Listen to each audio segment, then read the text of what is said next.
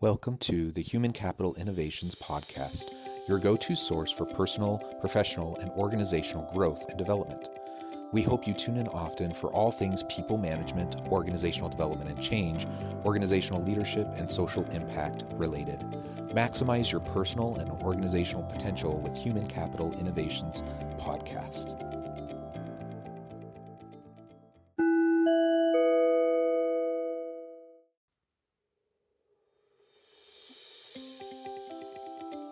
Welcome to the Human Capital Innovations Podcast. In this HCI podcast episode, I talk with Páraic about the main pain points for U.S. tech companies in 2021 as they ramp up following the global pandemic.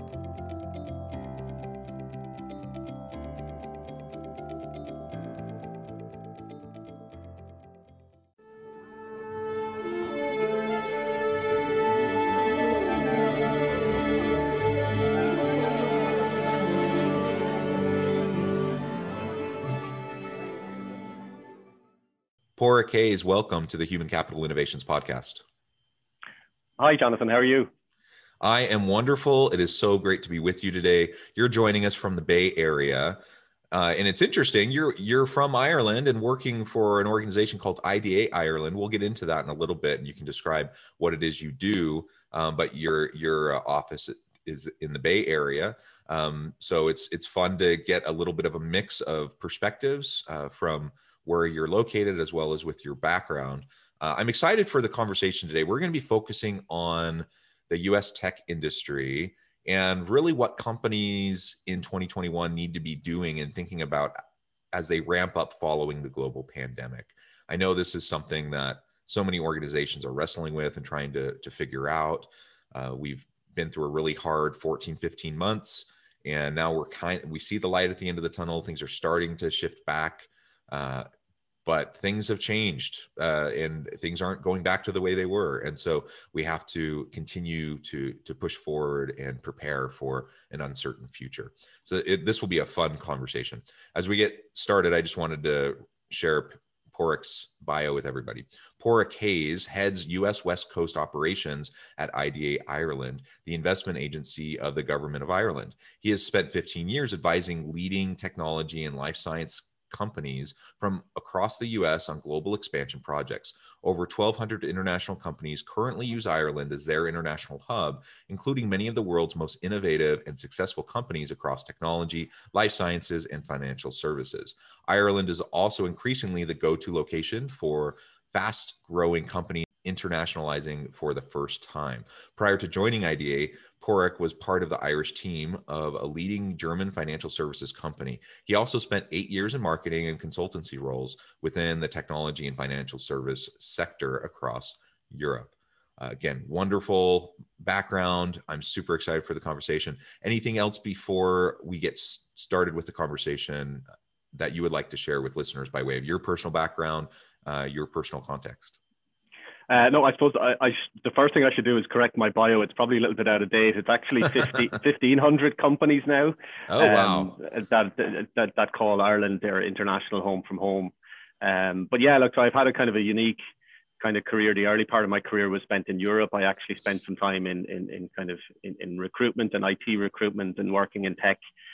When working on problems that many of your listeners wouldn't have heard of, such as the year 2000 bug and the euro conversion projects, but have been in the US for the last 15 years, at Silicon Valley for almost 10. And yeah, it's been an interesting time, I think, to be kind of at that intersection between technology and innovation, and then what IDA does, which is around international expansion. Yeah, that's great. And I do remember Y2K bug, and I was actually in Seoul, South Korea that day. And I was so anxious to what's going to happen. I actually went with some buddies. We hiked up the mountain for the millennial sunrise, and then kind of expecting to walk back down and have chaos ensue, and nothing happened, but it was good times. I was in rural County Donegal, so even if the lights had gone out, I don't think we would have noticed because it was pretty dark up there anyway. But I do remember at the time I was in Frankfurt, and I worked with an IT consulting company that was doing a huge amount of work with the banks there. And like looking back, the amount of effort and time and consultancy and IT contractors and IT development that was done just in case this huge problem came at us, you know. Yeah. Super interesting. You know, yeah. Not the topic for the podcast today, but for another one, maybe. For all the run up to Y2K and the bug and the concerns, it kind of just got washed over pretty quickly as soon as we got past it and nothing really happened. That's an interesting conversation to be had, and like what we should learn from that.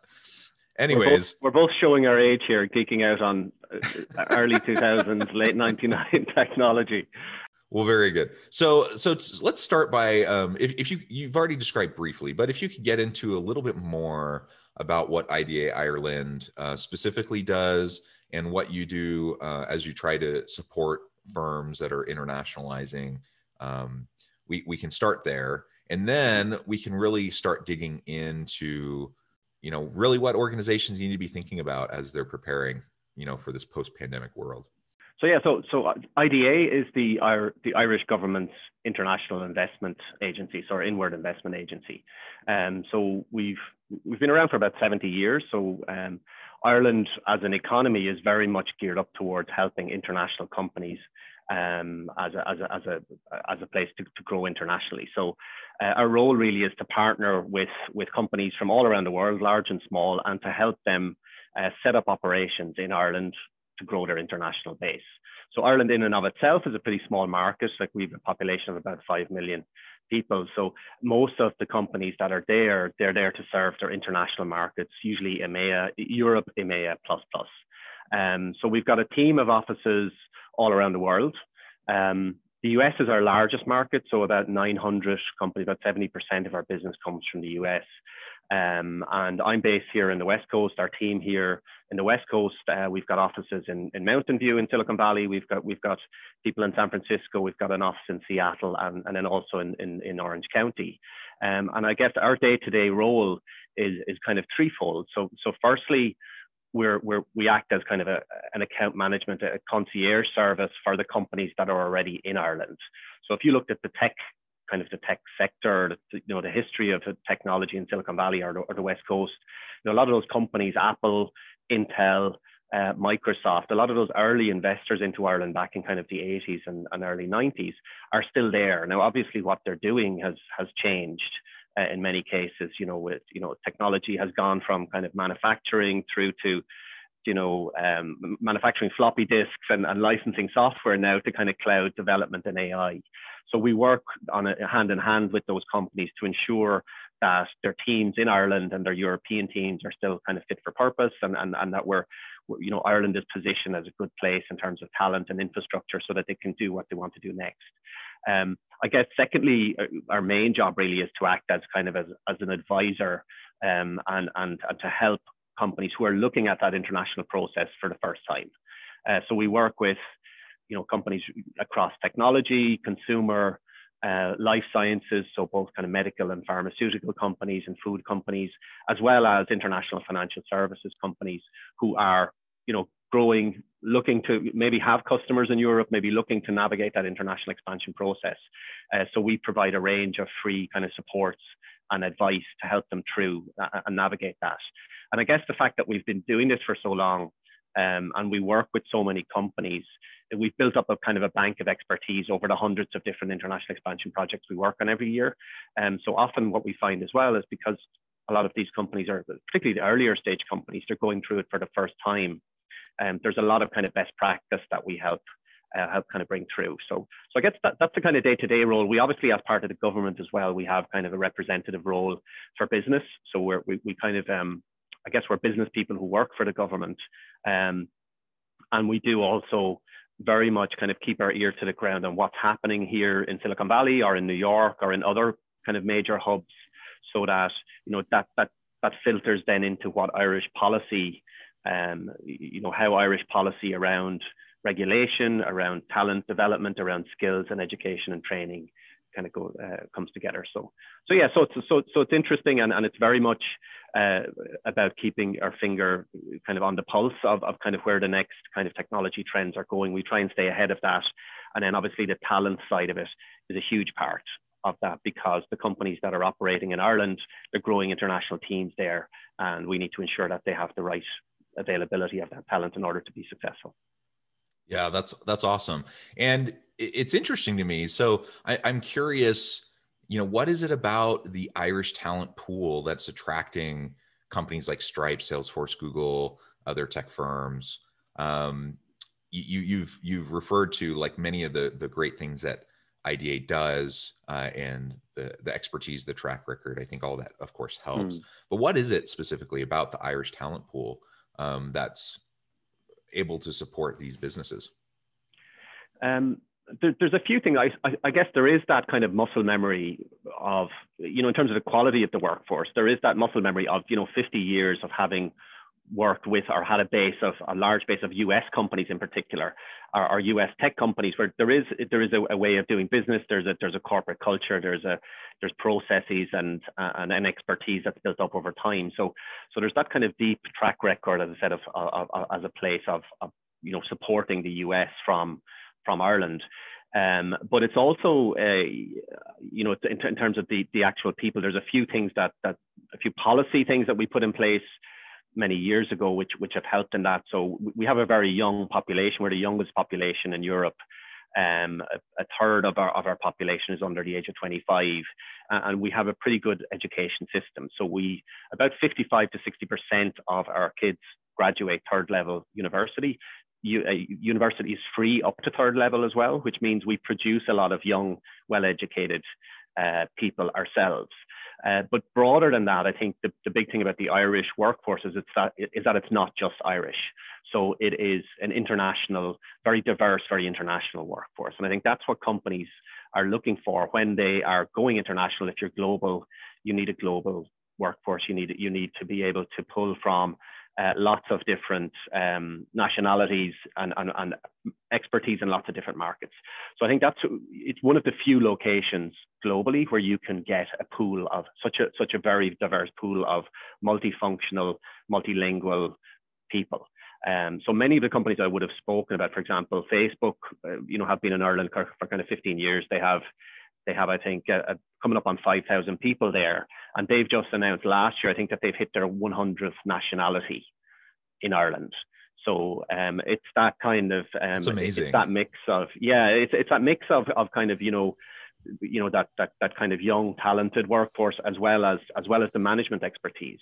So I guess, the other kind of advantage to it is that, a lot of companies, when they're going overseas for the first time, are looking to tap into markets. There's a pool of people who've kind of done that before. They've done the playbook, so that management talent, if you're, one of the new companies that's just set up. We had a company last week, Tigera, which has set up in Ireland, in Cork recently. They were able to hire, a manager who's been through the same process with another US tech company. So that's important, I think, especially for, for an international operation, because it is, very, very different to doing business in the US. I think that's one of the things that we see companies maybe underestimating, particularly earlier stage companies. They underestimate, how quickly they can build up they can build up business in Europe without even knowing it. And to do business in Europe, it's obviously a very attractive market, but there's a lot of different risks. There's lots of different markets and things to take into account. So having that local expertise in one place to be able to build up is really important. I think Ireland over many years, we've had a very, being part of the EU has really helped, because you've got free movement of labor across, a population of 500 million people. But we've also been very smart about our immigration laws. We have made it very easy for companies to bring in people also from outside of the EU. So if you're a US company, you want to bring a landing team into Ireland for a certain period of time, we have processes in place to be able to help that. Yeah, I have to say I'm a little jealous about the immigration situation in much of Europe and in Ireland in comparison to the US. We have many challenges here in terms of that diversified labor pool. due to a variety of reasons, but the immigration policy being one of them. Anyways, I think that's so awesome. And like you said, a country of 5 million people, but with such a diversified workforce, a young workforce, a highly technically trained workforce. That's incredible, and a wonderful opportunity for organizations globally, and in your case specifically working within the U.S. To be able to move into international markets. So let's go there next. Why global? Why would a company want to go international? The U.S. is a huge market. Why would they ever want to go and expand into Europe, into Africa, into Asia, South America, whatever? And perhaps related to that question, what are some of the major pain points in Silicon Valley right now as we're kind of shifting and moving post-pandemic?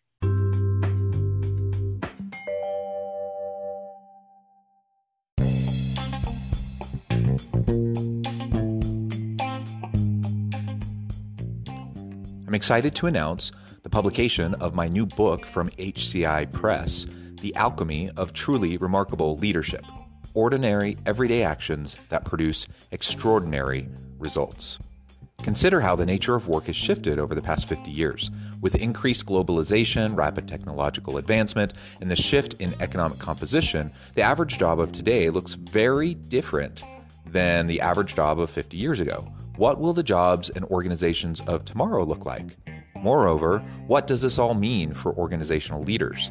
What are the core competencies and capabilities of organizations and their leadership that are prepared for continued disruption and geopolitical and socioeconomic shifts? Regardless of what the future holds, increasingly, leaders need to be socially minded, data-driven, decisive, champions of talent, and disruptors of the traditional notions of leadership, teams, organizations, and work. The Alchemy of Truly Remarkable Leadership will help you to explore your own leadership competencies and capabilities and consider ways to apply and implement them into your workplace and personal life.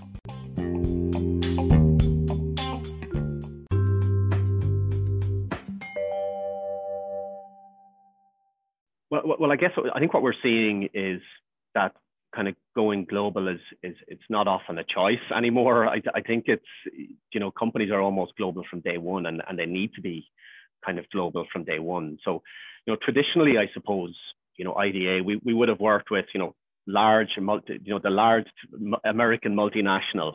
That was the kind of the traditional view. So a large company puts a factory somewhere or brings a large team over.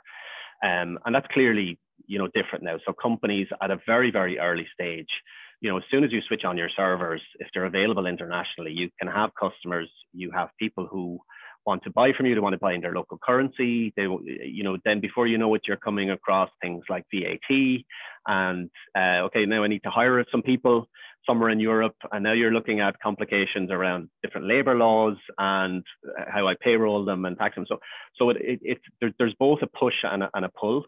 I think the push on it is also the fact that Europe is such a huge market. Like it's a very large, lucrative, tech savvy market.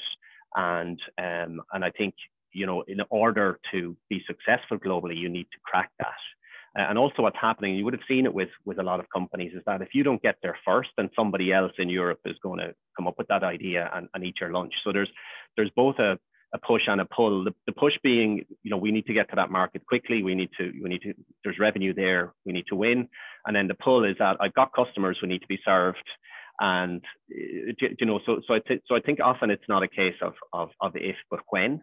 And like, I know, for example, even working, looking at Airbnb back in the day, they very quickly had kind of competitors pop up in Europe. They came up with this fantastic kind of model and idea, and you had these kind of clones or these other companies in Europe come up. And I suppose they were fortunate at the time that they're very, very savvy management who were very, I think that leadership team were very foresighted in what they wanted to do and how they went about it. But they also had the funding in order to be able to acquire some of those companies and kick that on. So most of the investment we see when we're talking to companies is is a mix of that. Look, you know, that kind of market, go-to-market kind of driven.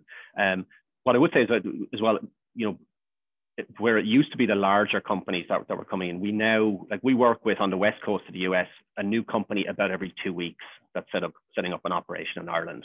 And about half of those companies would have less than kind of 300-400 people globally. So usually kind of the sweet spot we see is that where kind of Series B companies raised maybe 20 to 50 million. Series B, they've probably put some feelers on the ground. They might have a couple of people in the UK or other markets, and then they really see that they need to kind of switch and flick on that international, and that's where they start to kind of put serious bodies on the ground. I think if you look at some of those companies as well, you'll see that, you know, about 25 to 35% of their revenue is already international, is ready from outside of the US by the time they hit that kind of that mark. So there's that side of it. In terms of, I guess, Silicon Valley, you know, I wouldn't say that there's really kind of a pain point. I think they're good issues to have to a certain extent, but we certainly see like huge growth in Silicon Valley. There's huge money going into tech in particular. There's a huge number of companies that are growing. Okay, there is kind of some strange things going on around SPACs and different funding models and things like that. But my point is, I suppose there's growth and there's buoyancy. And COVID, funnily enough, for some companies has meant a huge boost in digitization, which means that there's actually more business for them than ever before. But with that then also comes scaling challenges. And you know, there's a war for talent here in the Valley, in the US, I think globally, particularly when it comes to software engineering, anything around AI or machine learning or software data science. There just isn't the supply really in one location. And then also the cost, both of talent here and also the cost of living. I think, you know, for the larger companies, it's manageable. I think for a lot of the smaller companies, a lot of startups, they're just really struggling. Again, to build scale quickly, to go to market quickly, they're really struggling to be able to build teams out in that environment. You throw COVID in there, where people have realized that they can kind of work remotely, has meant that, you know, companies are looking further and further afield for that talent. So we would have seen probably, you know, traditionally the types of teams that we've been seeing ramp on up has been go to market, so sales, customer support, operations, compliance, back office, that kind of stuff. Traditionally, we've seen a lot more now software engineering and technical and innovation skills coming into Ireland. So almost 50% of our projects from the West Coast last year were innovation led, and I think that is also a driver of that kind of that war for that kind of technology talent. But definitely, it's, you know, the last year we noticed with COVID, you know, when it first hit, the tech companies here on the West Coast were the first to go remote. I think even before, you know, it was really prevalent on the East Coast. I remember talking to some of my colleagues in New York at the time who were thinking, look, yeah, I know that there's some rumors of some weird virus, but we're not actually seeing a huge difference. Whereas a lot of the tech companies here had gone remote a lot earlier. So our job at the time, because all those companies have teams in Ireland as well, our immediate job was, look, we need to make sure that, you know, they're going to be able to keep the show on the road. They're going to be able to keep the lights on. They're going to be able to get their people still in to be able to work. And I think most of the companies in Ireland did pretty well actually on it. We were able to support them to switch to remote pretty quickly. And able to manage a lot of the kind of, you know, we supported business who you know, we had our kind of supports for business the same way we had over here. But I think then after a while, what we saw is that, you know, companies started, because again, a lot of them were taking advantage of the fact that online utilization just went through the roof. So they were busier than ever. They were trying to scale. So we actually then around summer last year, we saw a lot more companies talking to us again, trying to figure out, okay, well, how do I actually need to grow? I've got business in Europe. How do I do this in a post, you know, remotely? So we were able to switch like a lot of our kind of due diligence supports to remote meetings and to remote due diligence. And like a lot of the companies that we work with are growing out there. I think now the challenge we're seeing both here and in Europe is what does that look like post-COVID, right? So you've got definitely, I think, hybrid is the new buzzword that everyone is talking about. I think flexibility is, a must for companies and for employees and as retention strategies. There's opportunity in that. It allows companies to pull from a wider pool, which they're taking advantage of. I think it's probably going to have some effect on cost and things like that. I know that people here in the Bay Area, for example, are moving to places like Idaho and Utah and other places and further afield, and companies are paying them less to do that. I think that's one thing. But the other challenge then is, there is a secret sauce kind of about, in terms of creativity, particularly for innovation, of having people together in an office. So how do you manage that so that you keep that flexibility that people are looking for, but also are able to, you're able to make sure that people are in an office environment in some shape or form. So I think we're seeing that hybrid in Europe and in Ireland. We're seeing companies, we have supported remote working with companies actually for quite a while. So like Amazon, Apple, companies like Shopify would have had remote working teams in Ireland. So they have their hubs, but they also have a lot of people working from their home office. So that's something we've supported for a while. I think the challenge in Europe as well is where you have, because the risks of having a very diverse or very dispersed kind of workforce is there are, in EMEA, there's 100 odd countries, that you might be supporting from your European hub or from your EMEA hub. You can't really have 100 different payroll systems, 100 different labor law systems. So there are compliance issues and compliance kind of risks that companies do need to look out for when they're allowing for kind of a dispersed team internationally. So I think what we're seeing companies look at the different hubs where they're comfortable to have people hubbing out of. So they're looking at different locations where they've got the right infrastructure, they've got the right, let's say, legislative framework, where there's business-friendly kind of operations, and then they're managing that. But it's really interesting at the minute to see how that is going to work out. I think Ireland has probably done, quite well. In terms of the numbers, like international investment dropped by about 40% globally last year. So foreign direct investment dropped a huge amount. Ireland's share of that actually held up pretty well. I think a lot of that was because there's that familiarity with Ireland, there's that track record, and people couldn't travel, but they knew, look, I know what I'm going to get in Ireland. There's a very solid workforce. There's a pro-business kind of environment. So we were able to support companies to scale those teams globally and remotely. That is all incredibly fascinating. And my goodness, there's so much more that we have to discuss, yet I recognize we're about out of time. Sorry. So I think what this means is, if you're ever willing, I would love to have you back so we can continue to dissect this, because there's so much that you just said that I think would really be wonderful to dig into. But just to recap and summarize a little bit from some of the main points, because, largely due to the pandemic, we've seen an acceleration towards more distributed virtual workforces across the globe. Now, that certainly was already happening, but we just pushed further faster due to the pandemic. Coming out of the pandemic, that's not going to change. And you made the comment a few minutes ago about, I asked the question, why go global? Why internationalize? And you made the point. It's a really important point that, it's not a matter of if, but when. And we are all global already. Like you said, if you have a web presence and you're selling, you're international, you have to figure out your channels, you have to figure out your workforce. And there is a huge fight for talent, especially for STEM fields, technical fields.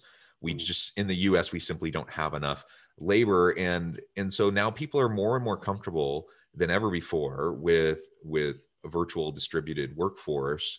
Let's leverage the talents and the human capital that's across the globe. We don't have to restrict ourselves geographically, particularly in a place like the Bay Area that's so crazy expensive in terms of cost of living, in terms of the labor market. like we can tap in all over the world. And so your organization is one of many that's helping organizations to do that. And it's very, very important as we come out of the pandemic that we strategize and wrestle with those realities and figure out what our organization is going to do. To another point that you made about, making sure that we're still getting that secret sauce of the culture, the innovation, all those things that we need to have as we're balancing a hybrid workforce, in the office team with distributed remote workers from across the globe. These are things that we're going to continue to have to wrestle with and figure out what's going to make sense for our organization within our culture to drive value in the marketplace.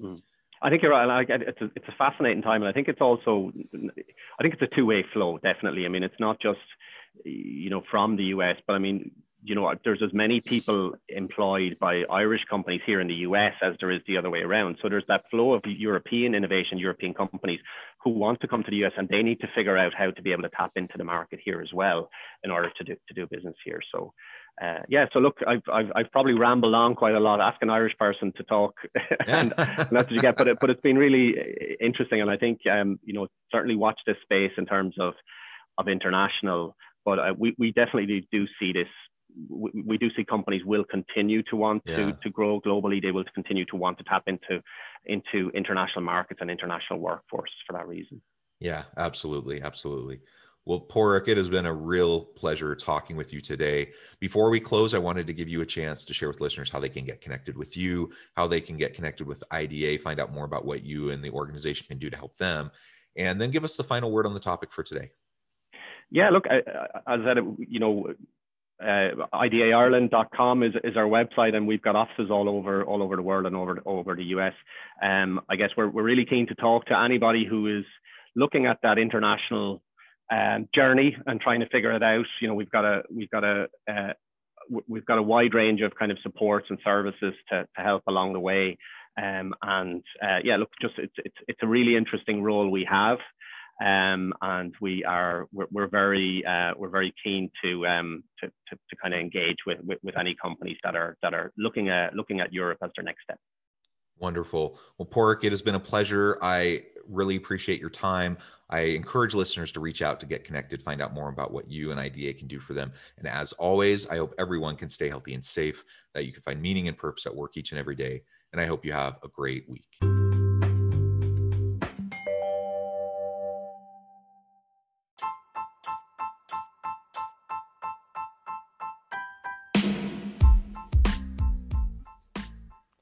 We are excited about the launch of HCI's new magazine, Human Capital Leadership.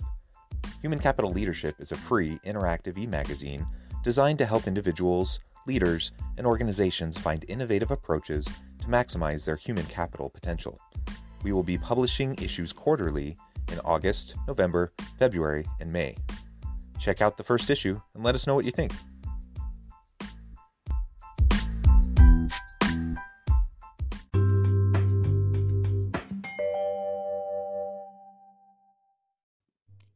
Thanks again for joining us for this episode of the Human Capital Innovations Podcast. I hope you stay healthy and safe and that you have a great week.